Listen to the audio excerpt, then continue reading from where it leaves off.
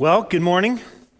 It is great to be home. Our family was all in Oklahoma last week celebrating Christmas with all of our kids and all of our grandchildren. And there's no place like home, even when it's negative 82 million degrees here. We went to church with our family last week in Oklahoma, and we heard a great message. And we were able to worship God through song, and we participated in communion and got to know people in the church there in Clinton, Oklahoma. And we loved being there, and it was not this place. I believe that there is a universal church, capital C. And I believe that the church there in Oklahoma, they're my brothers and sisters, they're your brothers and sisters. But there's something different about being at home in your home church that really makes a difference, which is sort of what we're going to be talking about today.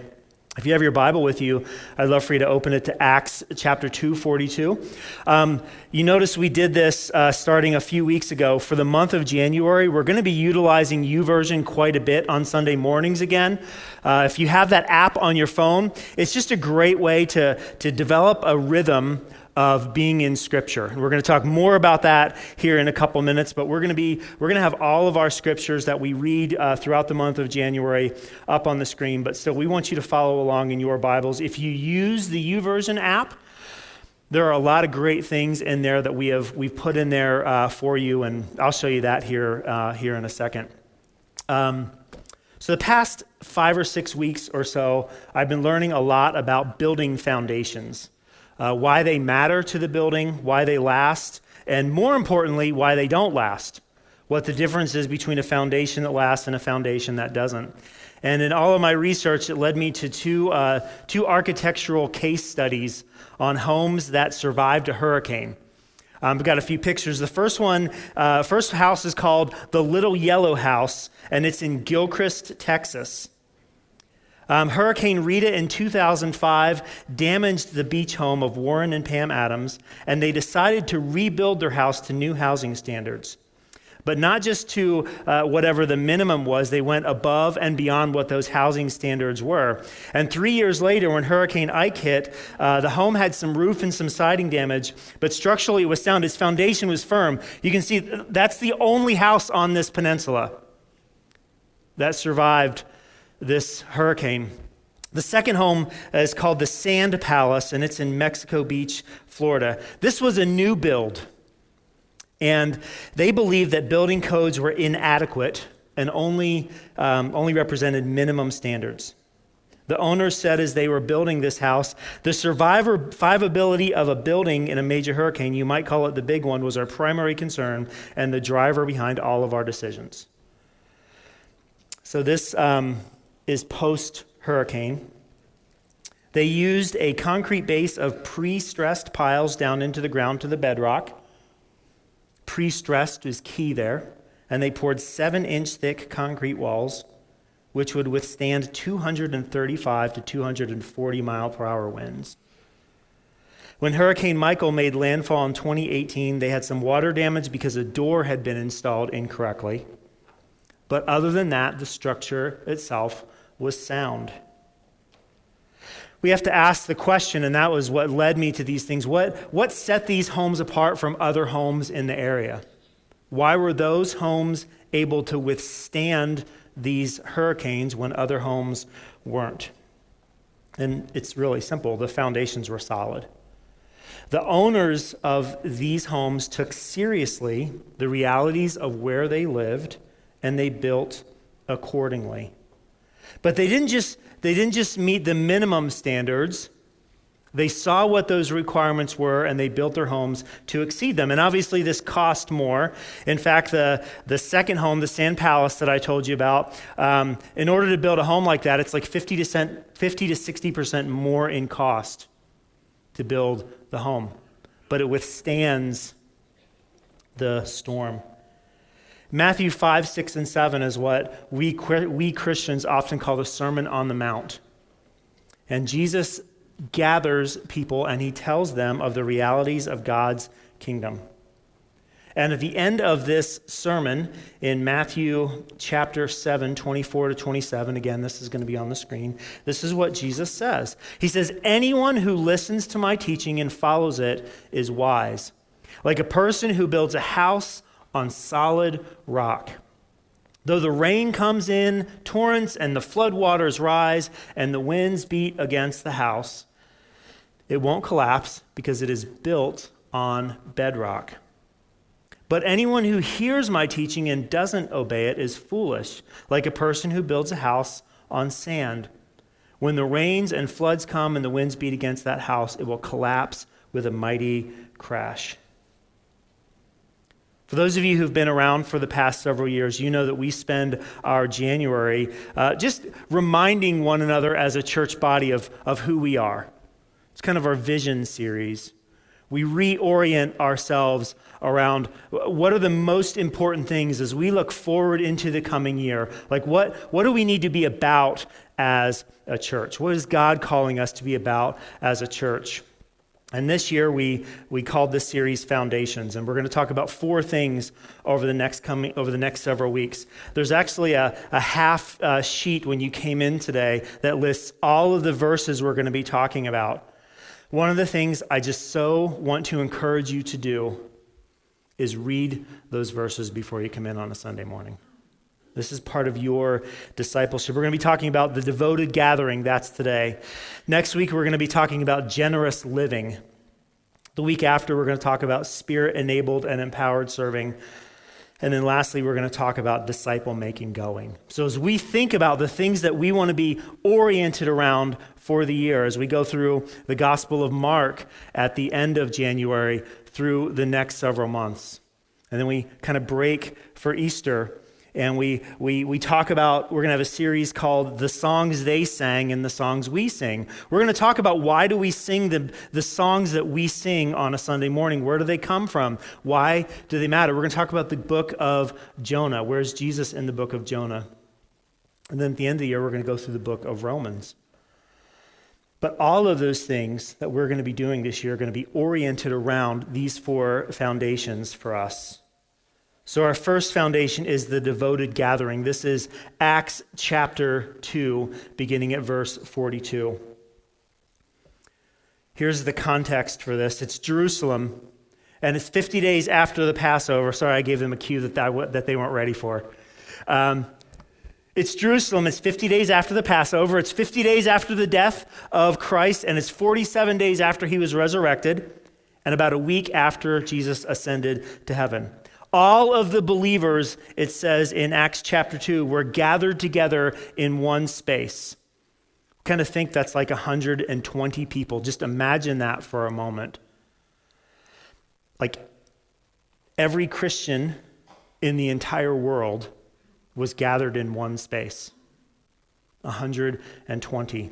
And all of a sudden, the Holy Spirit comes upon those people, and there's little tongues of fire over their heads, and they start speaking all of these different languages of all the people that are gathered, and they go outside and they start sharing the gospel, and the people who are there for Pentecost, who are celebrating this from all over the world, can't understand why these people are talking in their own language. It's a very, very strange scene.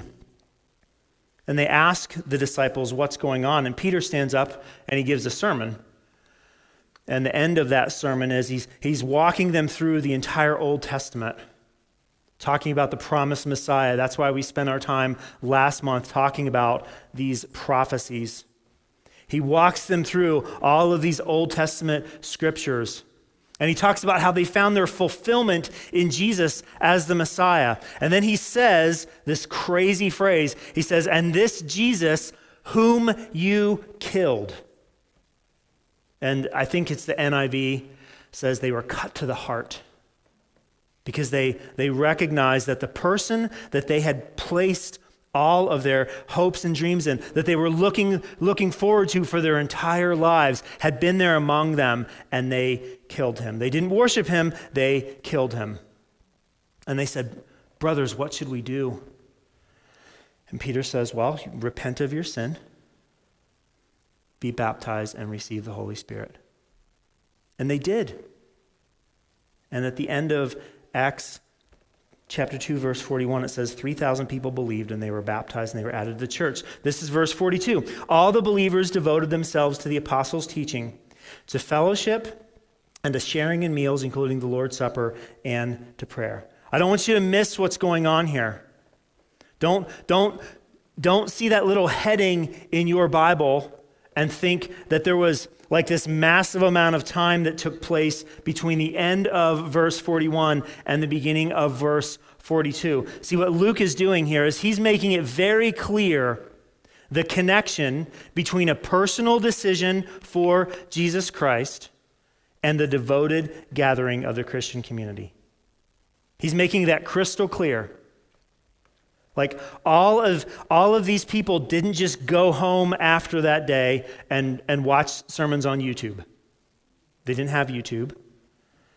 But they didn't just go home and resort to this individualized Christianity.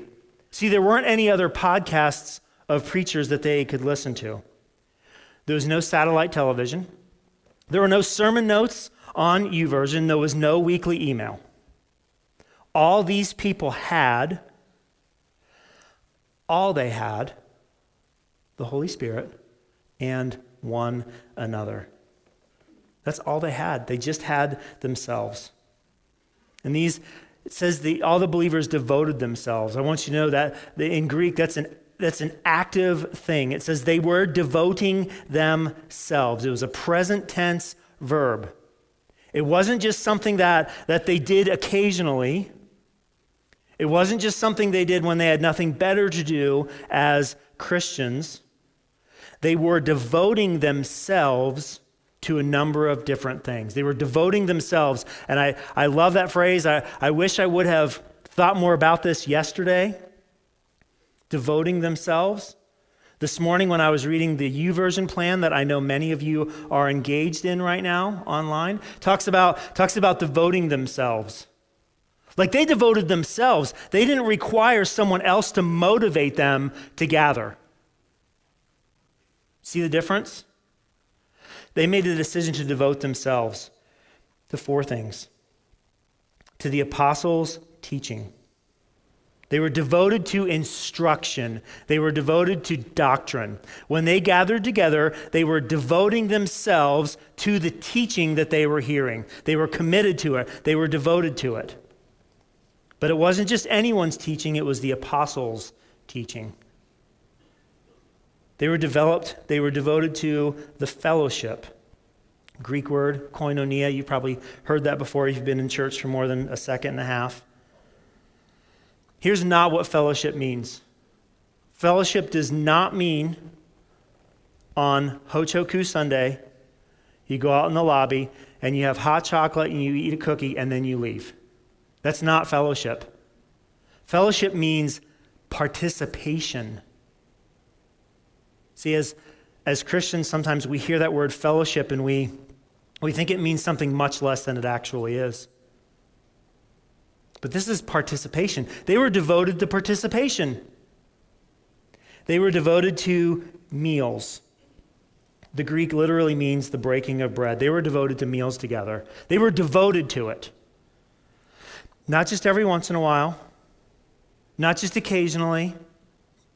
It was something that they were devoted to. And lastly, they were devoted to prayer. These four markers for the early church were crucial in what was taking place. And don't lose sight of the fact that they were devoted to it. This was not a case of half-hearted participation, of half-hearted showing up. This was devotion. And see, all of this was done in community because the only mechanism they had for discipleship was community. That's all they had. There were no other avenues. There were no other mechanisms for them to be discipled. They didn't go home and have 14 Bibles in their house like we all do. They had to gather. And I know what era we live in. I know that we are not them. See, we have access to the entirety of the Bible 24/7. Don't like what I said about the book of Revelation? Guess what? You can hop online and you can type what you believe about devotion, about Revelation, and you'll find a pastor that agrees with you. Like that's the wonderful thing about 2021. 2022, thank you, whoever just said that. Right? See, we have unfettered access to all of these different discipleship methodologies. And the question that we have to ask ourselves is this: has the unfettered access to all of this wisdom and knowledge and pastors and teaching, has it led to your transformation? See, that's what matters. All of the things that we can fill our time with when it comes to reading and studying the Bible, and you should do that. We're using YouVersion. I'm not saying anything necessarily bad about that, but the question has to be asked. All of this access, all of this time that maybe we spend listening to Christian podcasts and watching Christian videos, are you kinder? Are you more loving? Are you more sympathetic? Are you more empathetic? Is it easier for you to identify with someone who is different than you? Who votes different than you? Who sins differently than you? See, at some point, we have to ask ourselves these questions of all of the things that we pursue and all the things that we read and all of the things that we take in and all of the things that we consume as Christians, and we have to ask, is it making a difference in our lives? And again, I love the Bible Project. They just came out with an app yesterday. Like, I'm so excited to be able to have more, because I don't just have one Bible app on my phone, now I've got like 12.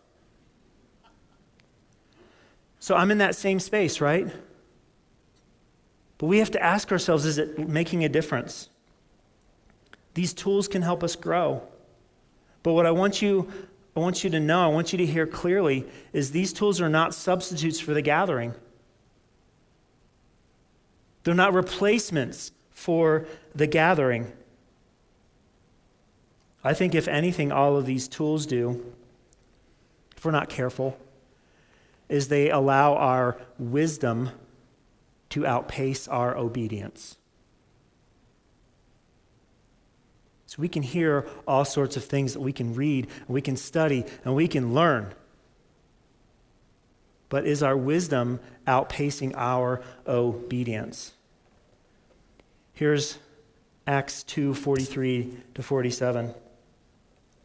A deep sense of awe came over them all, and the apostles performed many miraculous signs. And all the believers met together in one place and shared everything they had. They sold their property and possessions and shared the money with those in need. They worshiped together at the temple each day. Each day? They met in homes for the Lord's Supper, and they shared their meals with great joy and generosity, all the while praising God and enjoying the goodwill of all the people. And that each day the Lord added to their fellowship those who were being saved.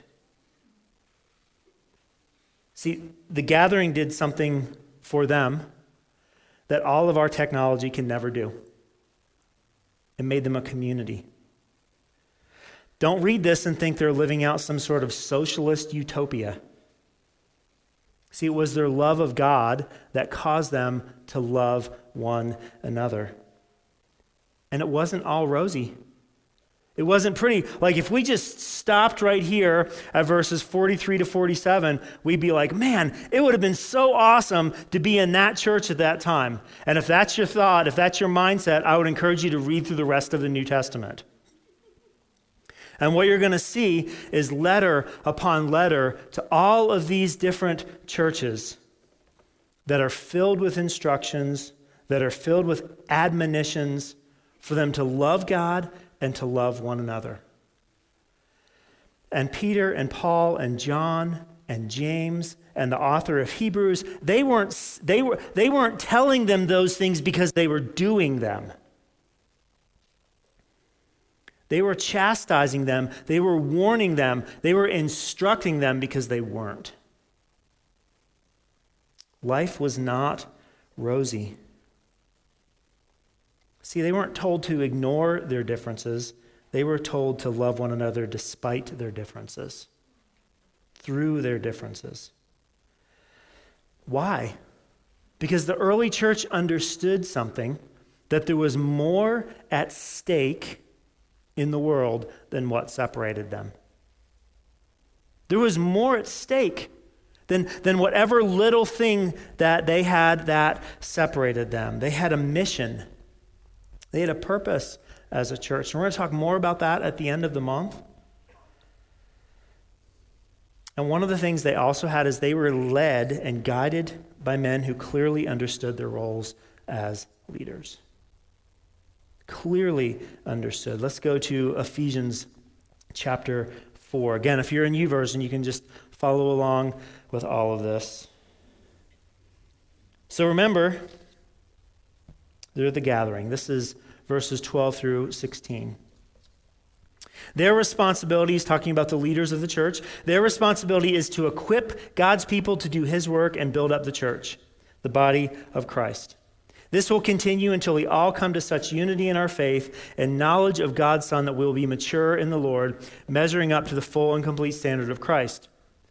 Then we will no longer be immature like children. We won't be tossed and blown about by every new wind of teaching. We will not be influenced when people try to trick us with lies so clever they sound like the truth. Instead, we'll speak the truth in love, growing in every way more and more like Christ, who is the head of his body, the church.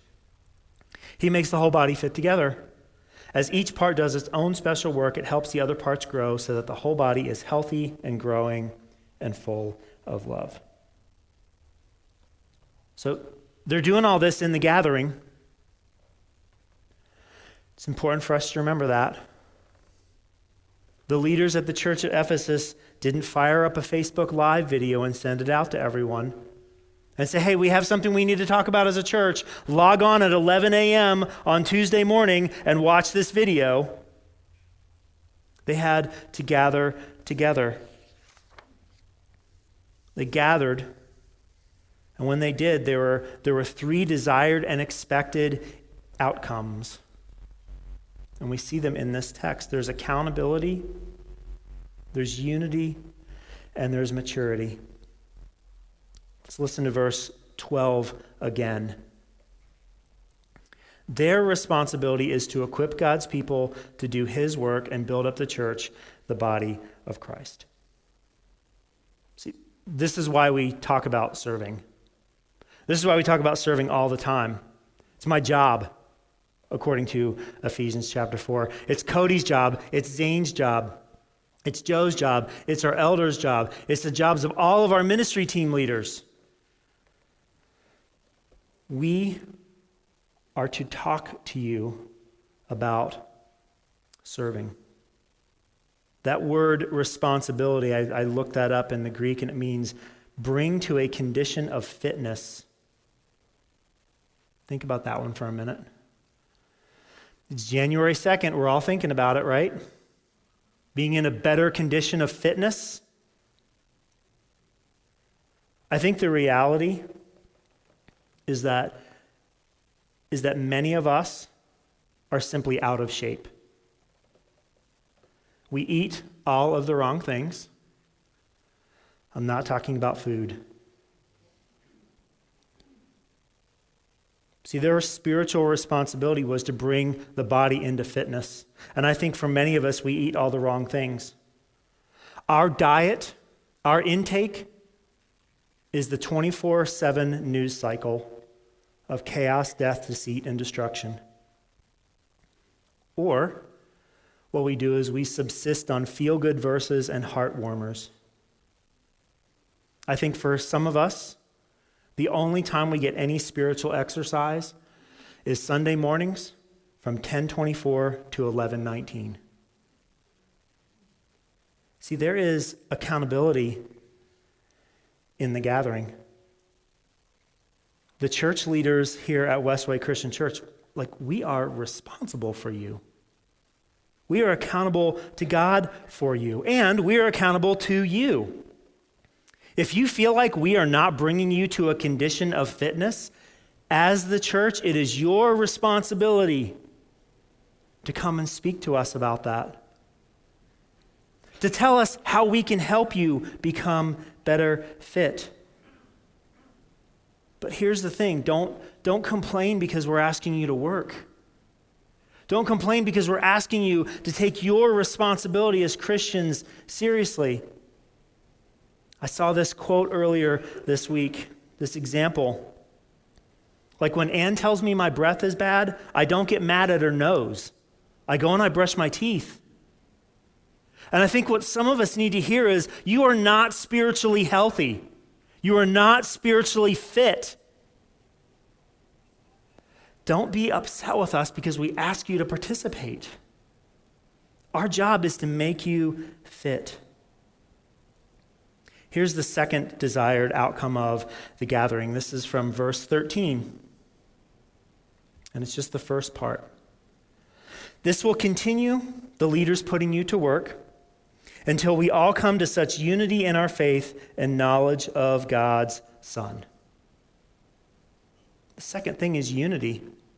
That's the second desired outcome of the gathering. The first one is accountability. The second one is unity. It's what Jesus prayed for in John 17, 20 to 24. It'll be on the screen. Follow along. It says, I am praying not only for these disciples, but also for all who will ever believe in me through their message.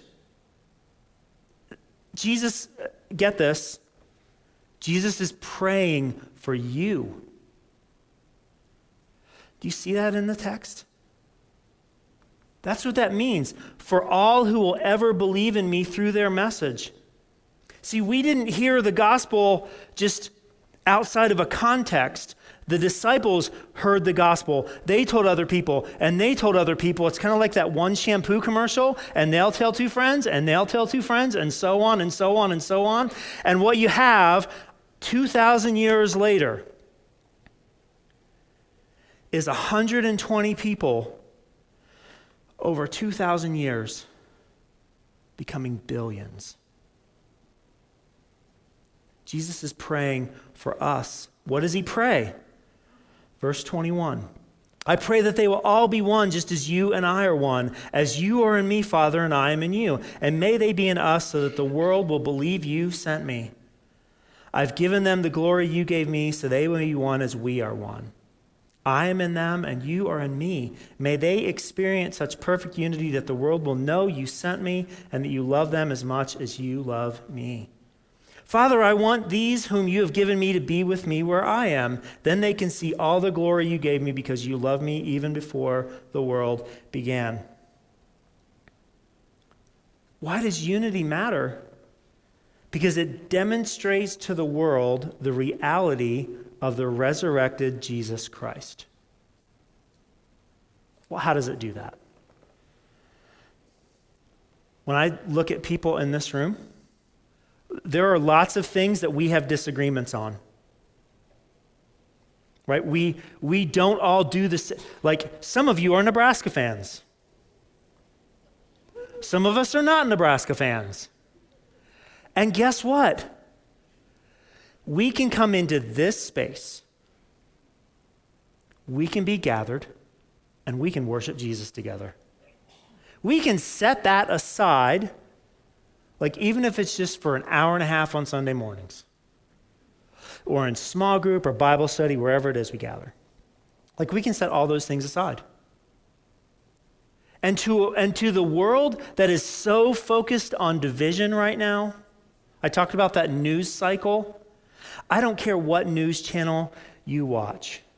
You should know that it's the same coin. They're both selling you the same message of division. And the world ought to be able to look at our gathering and be curious that we can get together for an hour and a half and worship Jesus together. That's what it says. It demonstrates to the world the reality of the resurrection of Jesus Christ. It makes a difference in our lives, in the way that we interact with people who are not like us. And unity is not uniformity. We've talked about that before. Unity is not uniformity. You all do not have to be Ohio State fans. Like, I wish you were. It'd be better for you. Go to Nebraska. Someday. But unity's not uniformity. Unity's not uniformity. I was listening to this podcast. I've talked about it before. It's called Hardcore History. Recently listened to a 28-hour podcast about the war in the Pacific during World War II. I don't know if you knew this, but prior to World War II, there was no Joint Chiefs of Staff. Maybe you don't know what that means. In our military right now, since World War II, we have something called the Joint Chiefs of Staff. And that's like where the highest ranking officer in each of the 5 services get together, right? And they all work together. Well, that wasn't like that prior to World War II. Can you imagine going into World War II and not having a unified military? This is from that podcast. He says, you had to force these services, which were not prepared to work together. And in doing so, of course, that would expose all of the frictions, all of the prejudices, all of the biases, the parochialism that was natural for leaders who'd grown up in siloed kinds of organizations. See, this is our story. Before we encountered Jesus Christ, we were not prepared to work together. We were not prepared to work together. And when we do get together, put all of us in a room together, and all of the frictions and all of our prejudices and all of our biases are exposed and challenged. That's why churches split over the color of carpet. That's why churches split over the location of the communion table. That's why churches split and why people get mad when there's music playing during communion or when there's music not playing during communion. Because all of these frictions come up. When you put 200 people together in a room and you ask them to all do the same thing, you know that no one wants to do that, right? And that's the beauty of the gospel. Here's Ephesians 2:11 through 22. Again, on the screen in YouVersion. Don't forget that you Gentiles used to be outsiders. You were called uncircumcised heathens by the Jews who were proud of their circumcision, even though it affected only their bodies and not their hearts. In those days, you were living apart from Christ. You were excluded from citizenship among the people of Israel, and you did not know the covenant promises God made to them. You lived in this world without God and without hope. But now, you've been united with Christ Jesus. Once you were far away from God, but now, you've been brought near to him through the blood of Christ. For Christ himself has brought peace to us. He united Jews and Gentiles into one people when, in his own body on the cross, he broke down the wall of hostility that separated us. He did this by ending the system of law with its commandments and regulations. He made peace between Jews and Gentiles by creating in himself one new people from the two groups. Together as one body, Christ reconciled both groups to God by means of his death on the cross, and our hostility toward each other was put to death. He brought this good news of peace to you Gentiles who are far away from him, and peace to the Jews who are near.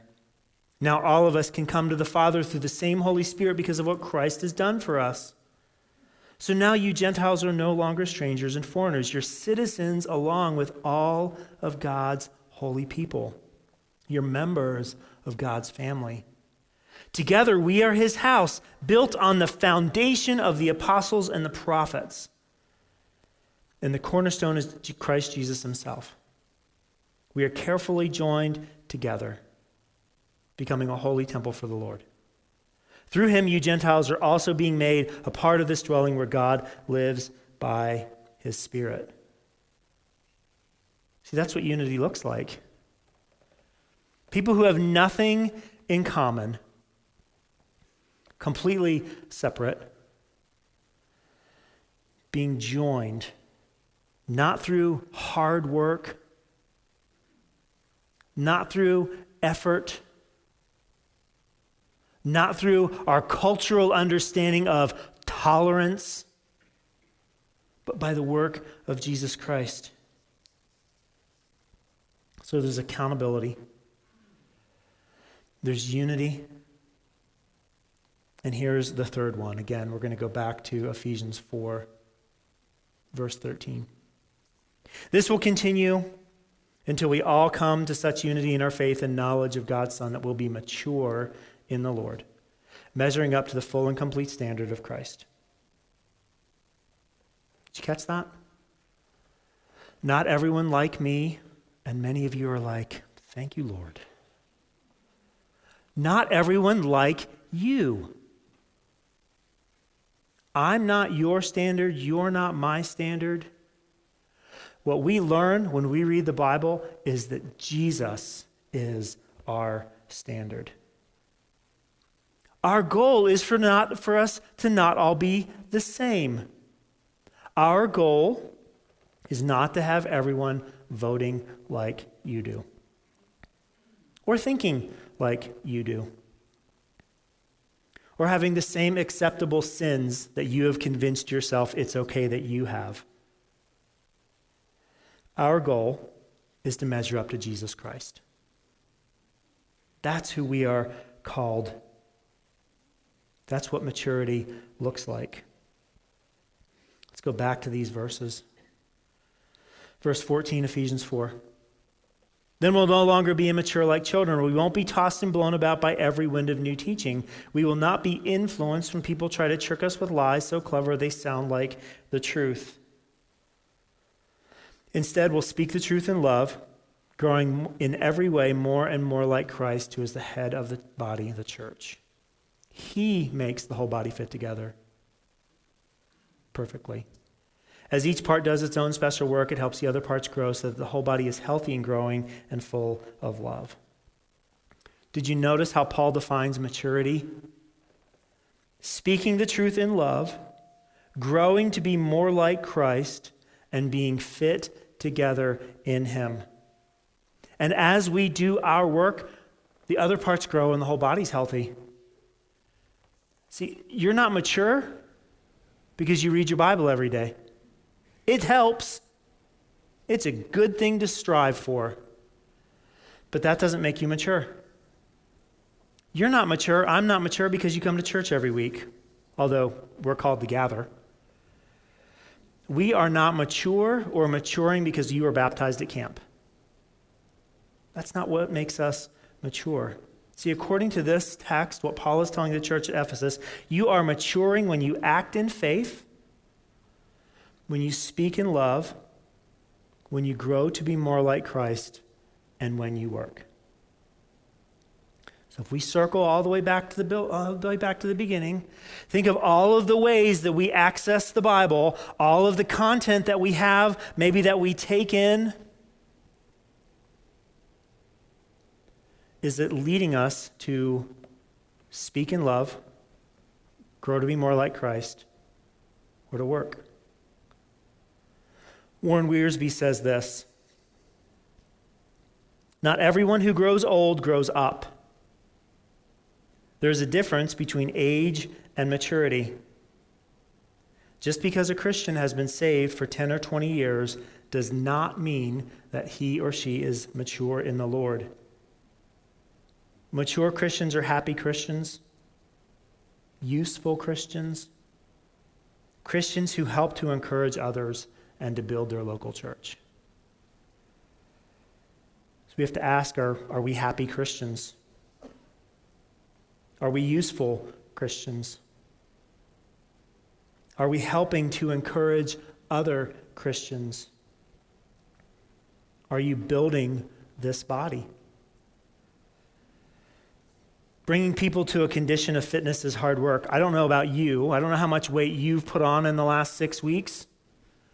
But I was just talking to someone before today. It feels like beginning in mid-November, all I do is eat until December 31st. Anyone else? Like that's your reality? By the end of December, you're like, I know I'm supposed to eat because I need something for my body, but like you just don't want to have any more food? See, it's time for us to get back to healthy disciplines and healthy rhythms. I'm almost done talking about the last 2 years and the difficulty that our culture has been through. You're going to get that in another few weeks. But it's time. It's time for me to get back to healthy rhythms and disciplines after taking the last 6 weeks off.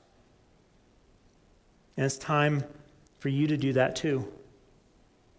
See, I want to encourage you to not go into 2022 kicking and screaming.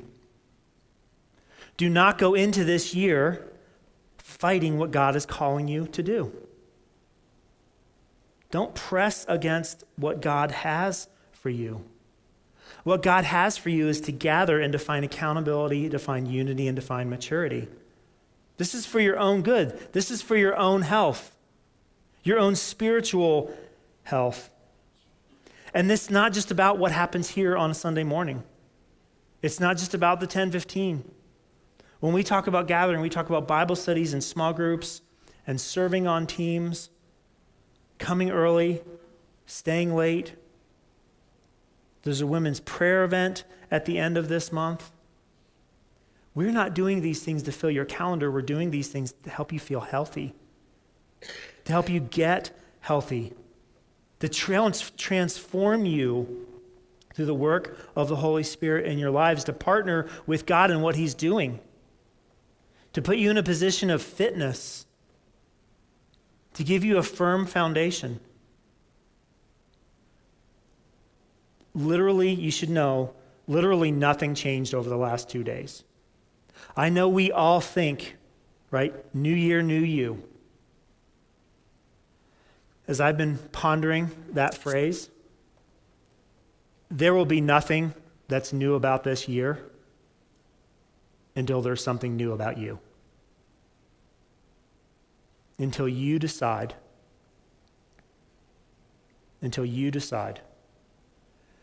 that you want to be healthy, that you want to be about the things that God is about. Will you pray with me? And then we're going to do something else here. So let's pray. God, I'm thankful for the gathering. I'm thankful for each person in this room who provides me accountability, who demonstrates unity week in and week out. I love walking into this space on Sunday morning, knowing that there is diversity of thought and diversity of understanding and diversity of belief. I love it. I also love the way that this church body matures me into Christ. I pray, God, that we would see these things are not bad. I would see, God, I would pray that we would see these as things that you are not calling us to do that no one else has ever done in history. You are calling us to be the body of Christ. And I ask, God, that you would just work, that we would be devoted to the gathering. It's in your Son's name we pray. Amen.